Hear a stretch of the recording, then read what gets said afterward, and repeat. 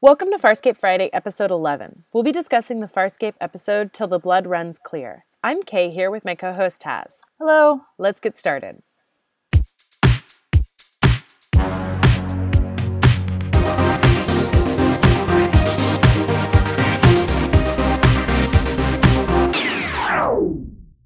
Welcome back. Here's a quick summary of Till the Blood Runs Clear. John and Aeryn are in the Farscape module studying a star with lots of solar flares to explore the possibility of wormholes, only to create a proto-wormhole. When his ship is damaged in the experiment, he and Aeryn land on the planet and are faced with a slew of bounty hunters while they wait for their ship to get fixed. Farscape does a Western! I love this episode, and as tropes go, this one is so much fun. So we've got two strangers who are John and Aeryn passing through a desert town. There's a wanted poster, a couple of bounty hunters, they're pretending to be other people, and there's a wily shopkeeper, Furlow, who is the mechanic who is fixing the Farscape module. And then we end up with a shootout in the middle of town, and it's just wonderful, and it's just, in space. I love Furlow, the wily shopkeeper. Oh my gosh, she's an amazing character. Isn't she? I know. I love Furlow. And I think it's because the character she plays is so often male-coded. Like, it's often like a man. Like the old kind of like mechanic that's like, I'll get your piece, your module fixed. And that's like a little bit smarter than he lets on. But because it's Furlow, she's like this really cool woman who you always know she definitely knows what's going on, even when Aeryn and John think that they're pulling things on her, Oh yeah. And actually, she's got this great way of talking about things. It's that very negotiator around the subject. So you both know that you're talking about things, but you have plausible deniability that you're not talking about the thing. And the thing in this case is that John created a proto-wormhole up in space above the planet, and she wants that info, and she knows that he did it. And it's just, the interactions are so wonderful. And I also love about her, she's not the typical character that we get to meet or that we have met so far on Farscape. She's not aggressive. She's not out to kill them. She's willing to work for, fix up their module. And she's not trying to be antagonistic. And yet she knows what she wants and she's going to get it. And I just love it. I just love her so much. You're right about her not being like a typical Farscape character. And I think in that way, she actually is a typical Farscape character, because Farscape does this thing really well where it takes tropes or it takes character archetypes and it just like rebuilds them from the ground up, and it makes them really fun again. And it makes them it just is enjoyable television to watch. Yeah. I want to play a clip of Furlow where she's trying to explain what there is to see in the town.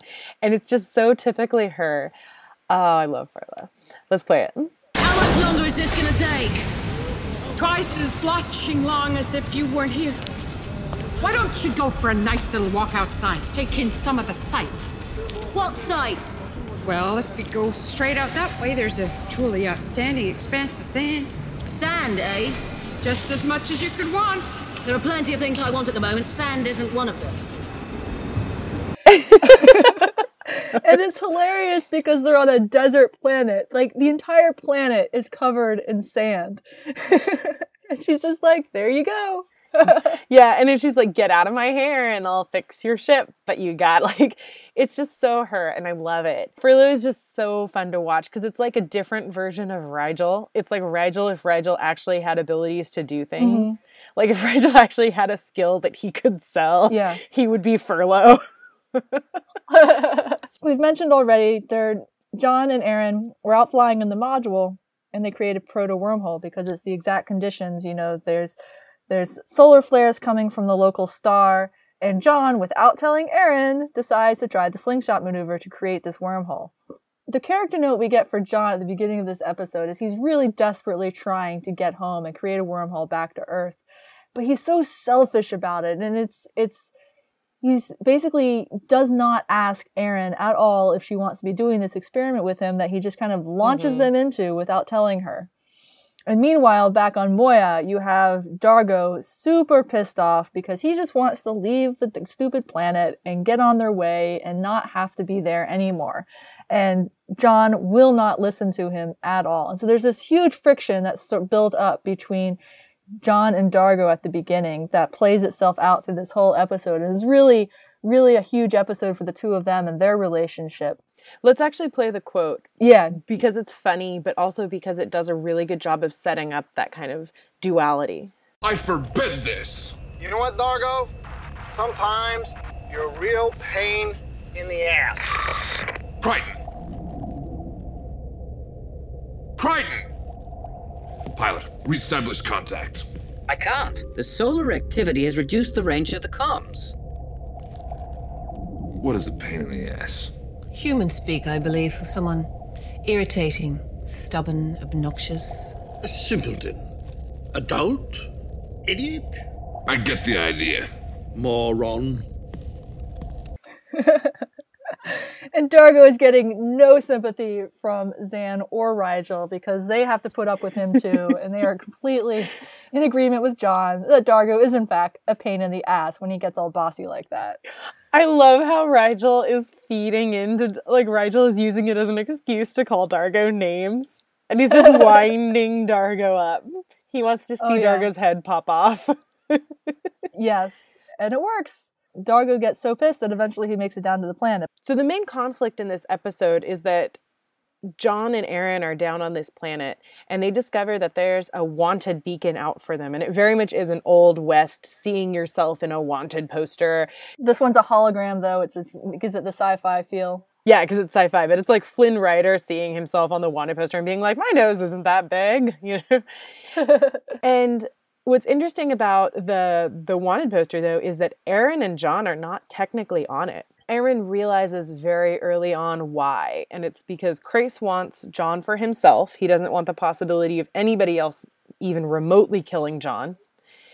And Aeryn, because Crais has sent her a secret message. And it's really great that she figures this out, too. Our non-tech savvy Aeryn Sun is extremely tech savvy in this little byplay where she kind of sits in the background while two bounty hunters come up and John is interacting with them. And so while they're talking, she is fiddling with this beacon and actually figuring out how to access the secret message on it that's just for her from Crais. Mm-hmm. And it's just really I think it's this really great character note that she has come such a long way of disdaining anything tech-like to actually figure it out, to make it work so she can see this message. Mm-hmm. So she hears what Crais has to offer, and it's an interesting moment, and I want to listen to it because we can hear explicitly what Crais is offering her, because this is a private message to her.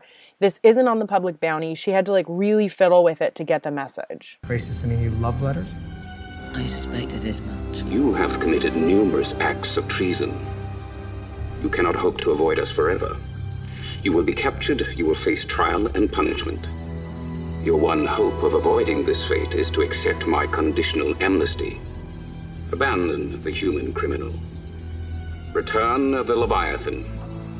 Surrender Cardago, Paus Artuzan, and Dominar Rigel 16. Comply, and you will retire. Honorably, with your commission fully restored. You have my oath as a peacekeeper. Yeah, well, we know what that's worth. Come on. Let's light a fire under Furlough so we can ditch these dogs before the flares go entirely.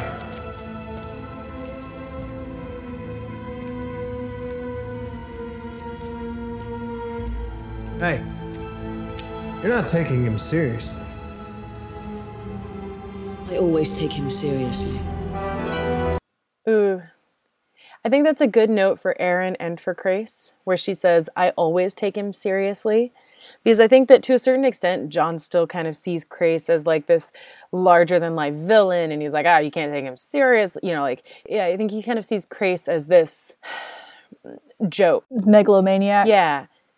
Yeah. Well, an interesting note about John saying you can't trust him is because from the old black magic, there's actually a point where he almost comes to a truce, or what he thinks is a truce, with Crais, and then Crais goes back on his word. Mm-hmm. And so he's actually had Crais actively betray him by saying, "Oh yeah, sure, we'll be a truce. We'll join forces and fight Maldus," and then basically use it to get close to Crichton and try to kill him. So I think that distrust is definitely born of something that's he's gone through and his experience with Crais in that episode. But yeah, there's also he still sees, because of that, and as you said, the larger in life factors, like he's this ghost on the horizon kind of villain for John, and he doesn't know Crais. He hasn't really talked to him much beyond accusations and that one fight. In the audio, you can kind of hear it, but the visual is very clear when Aeryn turns to John and is like, I always take him seriously. It's a very telling moment for her because this is her old commanding officer.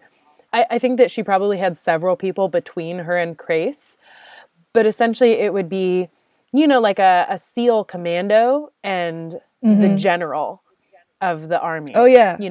Well, and also Crais is like the absolute law of authority on the command carrier. This command carrier that she grew up on. I mean, the captain is in charge of the destiny of every single person on that ship. And I think she recognizes that on a personal level, but also on the fact that the command carrier in and of itself is a force to be reckoned with. And there's all this power that Crais holds because of that. Yeah. Do you think that Aeryn in this episode has a different aching for Peacekeeper life than she did in PK Tech Girl, or do you think it's still her working through not being able to get her own life back? The way it's framed in the episode, I think it's more of a longing to go to a home again, because going home is the kind of the theme that we have here with juxtaposing John trying to create this wormhole and her not having a home to go to, even though at one point John says, you could still come with me, that offer's still open, which is a callback to DNA Mad Scientist again. So I think she's kind of moved beyond wanting specifically the Peacekeeper life necessarily. Like, I don't think she wouldn't take it in a heartbeat if she could get it. I don't know. It's hard to tell in this episode how far along that spectrum she is. I guess I'm thinking about Dargo in the last episode and her conversation with him when she says, I would never turn you into the Peacekeepers or your son into the Peacekeepers. And that's definitely a shift for her. And she's slowly been eroding, all the things that she swore she would protect as a peacekeeper. All that's been slowly eroding this entire season so far. Yeah, I think that the way she talks about Crais' offer and the way she views Crais' offer, it's a lot more dreamy than the way she was looking at, at Jelena and kind of like, you get to go back home, I get to stay here.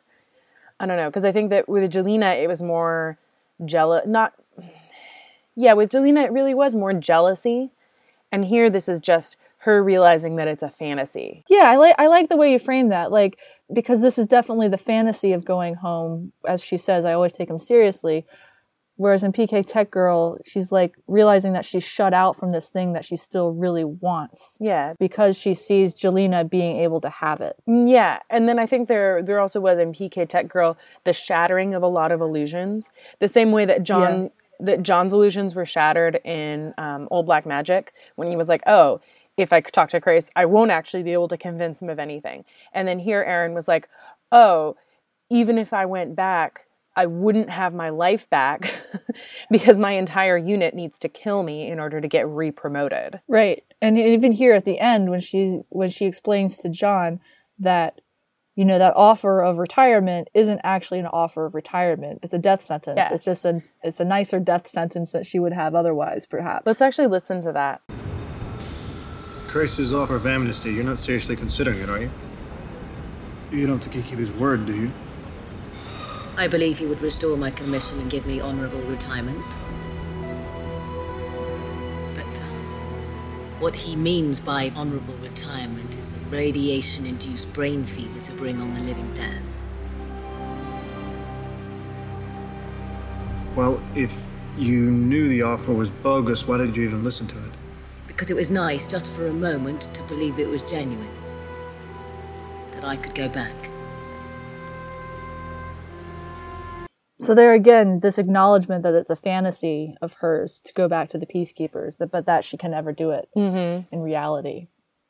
Yeah. And it's, I think, her admitting a weakness that she wouldn't have a few episodes ago, because it is a weakness to kind of have that fantasy and to have that moment where you get to pretend something that is just fundamentally untrue, especially in their life, where so much of their life is pain and suffering and running and panic, which actually brings us back to the bounty hunters. So, let's please talk about the bounty hunters. I love them. Right? So, the bounty hunters being dressed up in kind of a Native American garb, problematic, yes or no? Probably problematic, but at the same time, it's not something I particularly noticed. So I don't know what that says about me and my observational skills.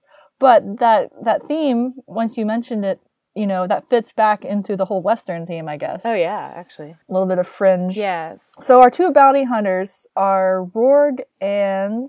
I'm forgetting the one females. Anyway, male and female. The man is like Rorf, because it's like Worf, but with an R. And the woman is Rorg. Oh, Rorf and Rorg. Okay, yeah. Thank you. Because I was literally I was watching it with subtitles on, and I'm like, oh, it's Worf. I'm like, that's hilarious. And John even says that. He says Worf when they're introduced, and the bounty hunter is really insulted that he got his name wrong, but it's, classic Trek reference right there. So we have Rorf and Rorg, which are going to be difficult for me to say. You can just say like the male and the female bounty hunter. The male and the female. So it's a male and a female pair. And they're not the brightest. So they're at the wanted beacon, and Aeryn tells John, okay, I'm going to handle this, because clearly these are aggressive people. I'm the person that's aggressive on our team, and I'm going to handle it. But she immediately gets shot down because John doesn't say she is his female. And it's this whole gender dynamic that happens between them too, because the bounty hunters, their species organizes along male-female roles, which then John immediately picks up on. He picks up on it pretty quick and immediately gets in the other male's face and is like, you back off, and acting all postury and very dominant male behavior. And that's how he kind of gets control of the situation and gets them out of the predicament they're in, which they're not on the water beacon, so the bounty hunters don't know who they are. So they pose as two bounty hunters, Butch and Sundance, another great Western reference right here, so that we know where we are. And they pose as competing bounty hunters. I don't know, they're just playing a role, and that's what makes this episode so fun and this whole thing so fun, is they're like on the edge of discovery the entire time. I think what makes it a lot of fun also is we see John kind of performing this maleness. It's very performative, where he is playing John Wayne, but not even really John Wayne, because the character he's playing is even more alpha than John Wayne is. Like, hey, you it's super, super like campy 10-cent Western. Yeah.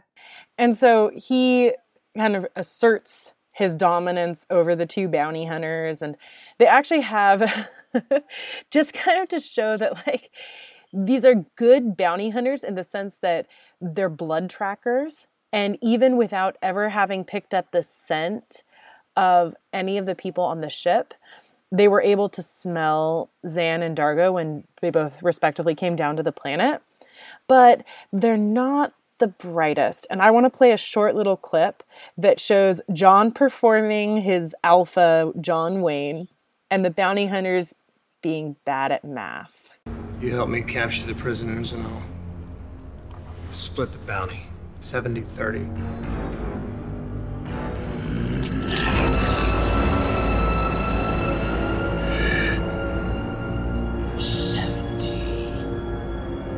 $40. 80, 40.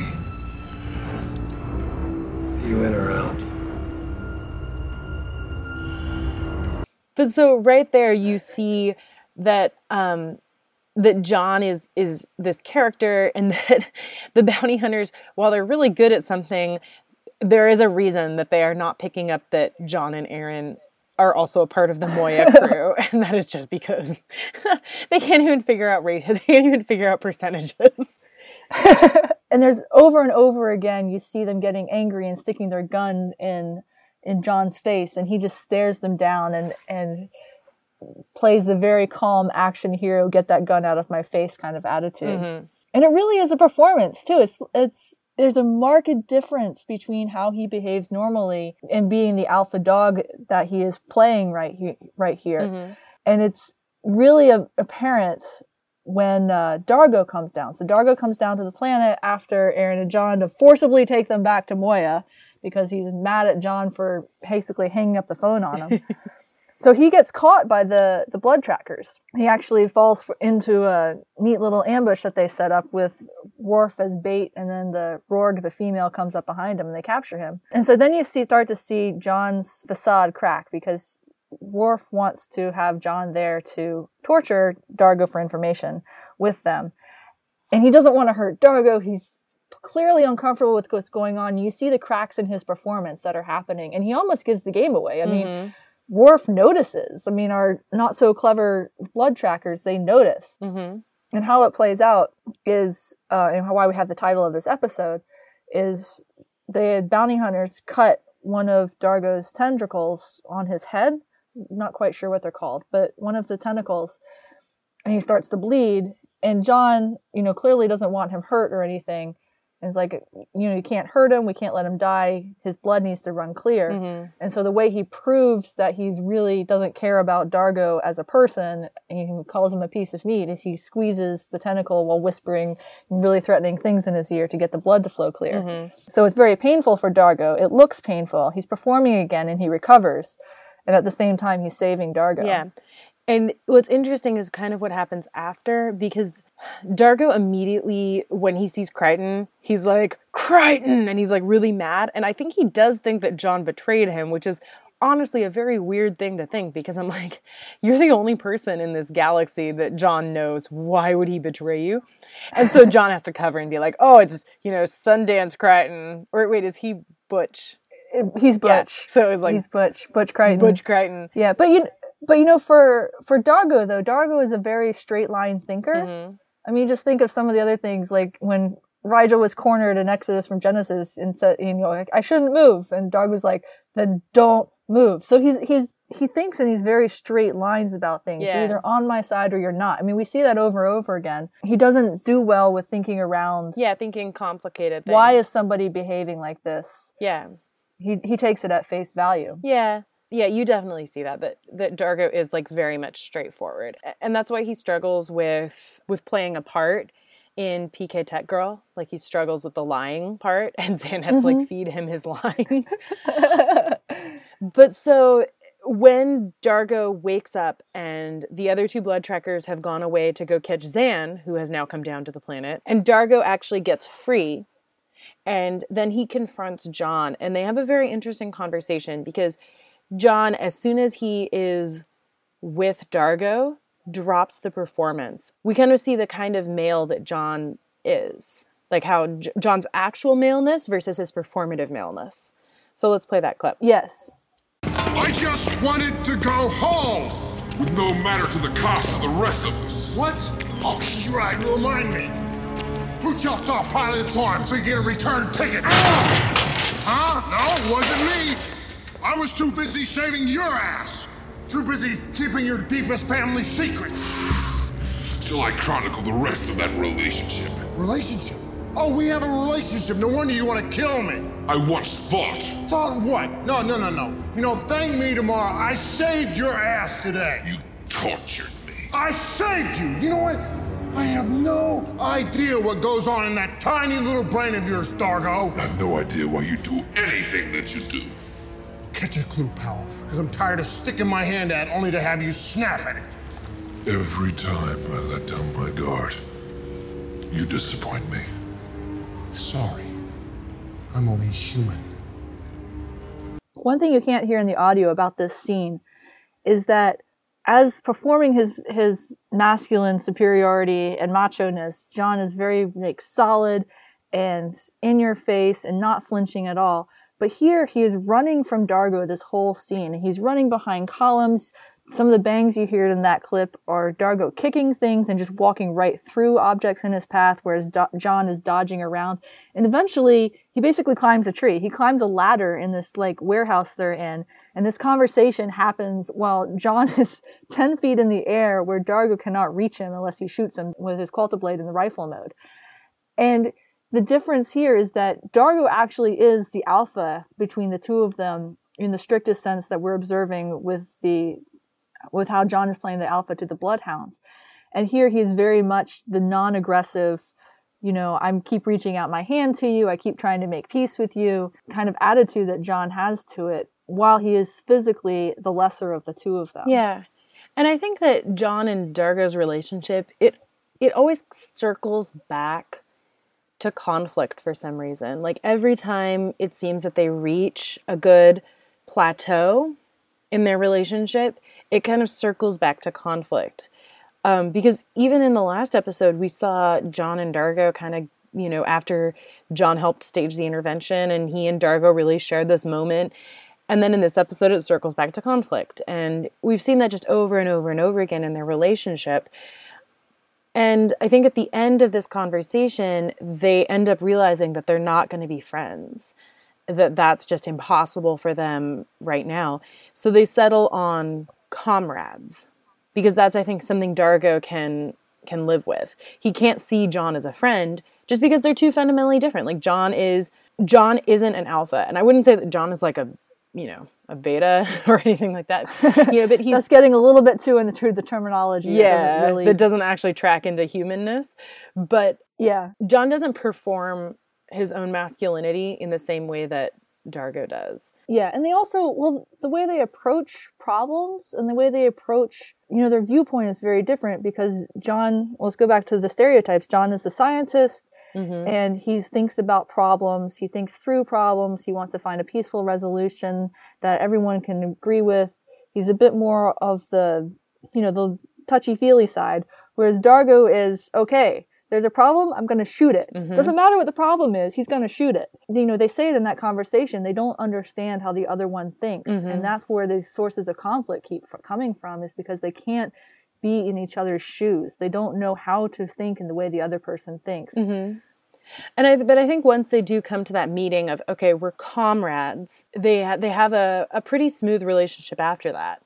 Where they go out and the blood trackers come back and they're like, oh, you betrayed us. And John tries to play it off as like, oh, I'm a soldier of fortune. I do what I want. And it doesn't work. Yeah, it doesn't work very well. And then we get our shootout.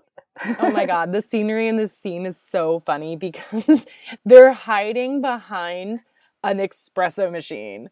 I was like, what? It's flat out like somebody went to craft services and was like, we need to borrow this. And they like plop the espresso machine down. And that's what they're hiding behind. It's amazing. And Dargo knocks all the cups over to the side. Yeah. Oh my God. And then we get our fabulous shootout in the middle of the town square where they're hiding behind different things. Yeah. Which actually brings us back to Aeryn, who then saves the day by faking a recording that makes it seem like Crace is leaving, so that the bounties would be essentially worthless. Earlier in the episode, while John was dealing with Dargo and with the two bounty hunters, Aeryn had discovered another bounty hunter who was trying to do something to John's Farscape module, and in the fight, she got blinded because she saw a solar flare with her bare eyes without using the goggles. Oh my God, the goggles are hysterical. The goggles are so good. And I love that Furlow tries to charge them for the goggles. It's such a Rigel thing to do. You charged us for the goggles? Anyway. I'll throw them in for free. She gets temporarily blinded. Yeah, let's play the quote where she and John are talking about it. And as a side note, there's Furlow being hilarious. You can't see. Don't worry, it's only temporary. Probably. Sure.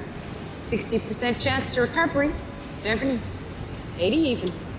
Aeryn, how did this happen? Another bounty hunter showed up.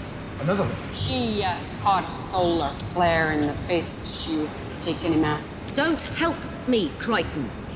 You can't look after yourself. Not right now. So stop acting like a badass peacekeeper. Ex-peacekeeper, actually. I know. Yeah, Aeryn doesn't do well with being disabled. Yeah, but ironically, Aeryn is not only the one who saves the day, but she's flat out the most badass in this episode. Because you have Aeryn, who, while blind, figures out that the only way to outsmart the bloodhounds is to actually outsmart them, because they're not terribly bright, that they're not going to be able to like outshoot them, and they're not going to be able to outkill them. The only way is just to outsmart them. She and Furlow make a little plan where what they do is they take the beacon that already exists and they make it look like Crace is leaving. And then as soon as Crace is leaving, the bounty hunters essentially say, well, it's not worth it to shoot and kill Crichton and Dargo for food, so we're just going to leave. So they end up just leaving. And it kind of does go back to Aeryn and John's relationship throughout this episode, because when she doesn't want help for him, it's at the tail end of this kind of long discussion that they've been having on and off about John's selfishness. Mm-hmm. Because at the beginning of the episode, he almost takes her with him into a wormhole. Yeah, let me play that one, because that one's really good. You're with me on this, right? Oh, now it occurs to you to ask. You look. Sorry, okay? Got a little caught up. I thought we were just going to collect some data. I had no idea that we'd actually start a wormhole. Well, we did, and you were ready to jump right into it. No, I was not. I could see it wasn't stable. What if it had been? What if it was stable? What would you have done then? Flown straight into it without knowing where you'd come out the other side, and you were taking me with you. Next time, Crichton, you can fly solo. Fine, Aeryn. Next time I will. But right now, we have to get the module fixed. No, actually, you need to. Okay, I need to. I need your help. As usual. John Crichton, selfish bastard. Total jerk at the beginning of this episode. Yeah, and it's interesting to see, because in the past we have seen the rest of them as people who would do a lot to get home. Who would kill Moya, who would cut off Pilot's arm. They would do a lot to survive. John even brings that up in his fight with Dargo, pointing it out. Like, you guys went to extremes too. Mm-hmm. Yeah. This is the first time that we've seen John have a real chance at going home. Yeah. Like, I think he is selfish, but this is also the first time that he has been confronted with the opportunity to go home. Right. And he leaps at it. Mm-hmm. And he's collected this data that he wants to then use to figure out how to create wormholes. Mm-hmm. Pay attention to this episode, folks, because it becomes real important later on. Mm-hmm. But the wormhole data becomes an obsession for him. And in this episode, it's like the first baby steps into figuring out how the universe is put together, how he can travel, and how other people can use it. Because Furlow, ultimately what she wants is also that wormhole data. I'm going to play from the last bit of the episode where the bill has come due to Furlow for fixing up the module. I can't pay this.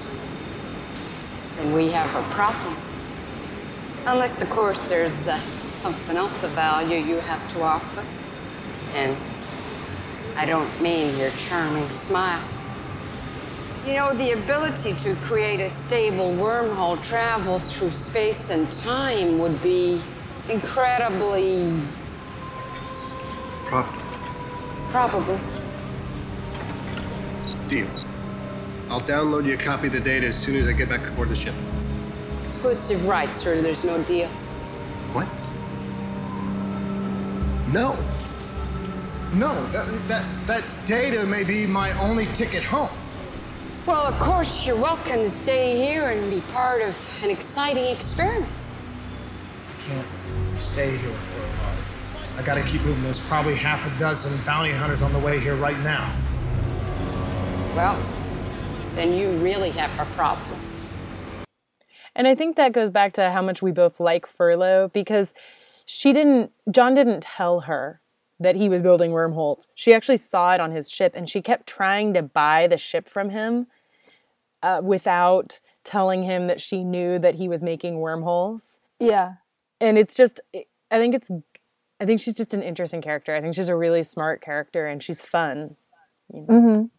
Yeah. She even tells him at one point that such a handsome man shouldn't be driving around in crap like that.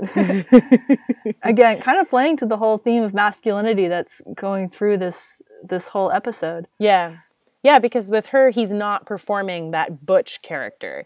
He's just being himself, which, yeah, you know, and she is performing a character that is, you know, has more masculine performative traits. You know, Mm-hmm. you know, she is also an engineer like him, but she's more of the mechanic side, which is coded as male in you know, American society. And, you know, she kind of has that grungy look, and she kind of calls him pretty. And, you know, even with Aeryn, there's kind of this, like, I think she and Aeryn just have some really fun moments this episode. Yeah, they really do. We don't see much of Zan or Rigel this episode. Zan is off having Photogasms. Yeah.